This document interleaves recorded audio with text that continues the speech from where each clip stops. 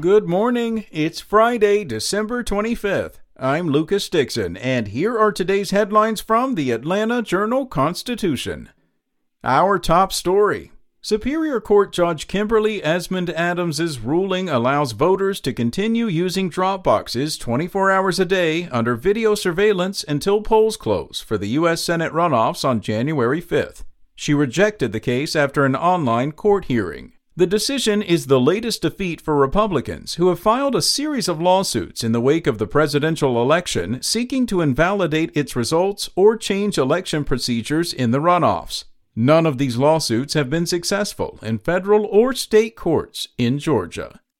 In election news, the 4 candidates for Georgia's 2 U.S. Senate seats have a filing deadline today with the Federal Election Commission to disclose their campaign contributions, money they have spent, and how much they have left for the sprint to the January 5th runoff election.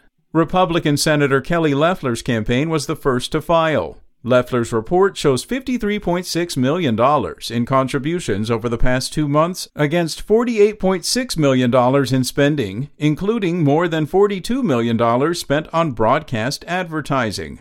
The report illustrates the astounding increase in national attention Georgia's Senate runoffs have generated. In her campaign's last report, the senator had received just $5 million in contributions for the entire campaign through mid-October. In COVID news, a first-grade teacher in the Cobb County School District is in the hospital with COVID-19, making her the latest known case of educators who have contracted the disease. Dana Johnson, who teaches at Kemp Elementary School in Powder Springs, was admitted to the hospital December 6th after struggling to breathe, according to a GoFundMe account created this week by friend Josie Levitt.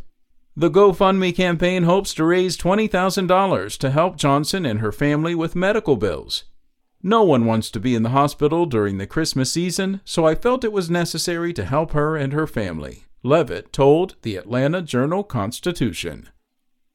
And finally, an online fundraiser for the family of a Cobb County girl struck by a stray bullet Monday evening in Buckhead has raised nearly $40,000. Kennedy Maxey, a 7-year-old Sedalia Park Elementary student, was shot in the head near Phipps Plaza after a night of Christmas shopping with her mother and aunt. According to investigators, Kennedy was riding in a car on Peachtree Road when a fight between several men in the parking lot of Saks Fifth Avenue led to gunfire.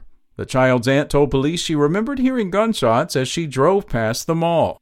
Moments later, she noticed Maxey was acting strangely and realized she'd been struck, authorities said. She drove straight to Children's Healthcare of Atlanta at Scottish Rite, and Maxey was rushed into surgery.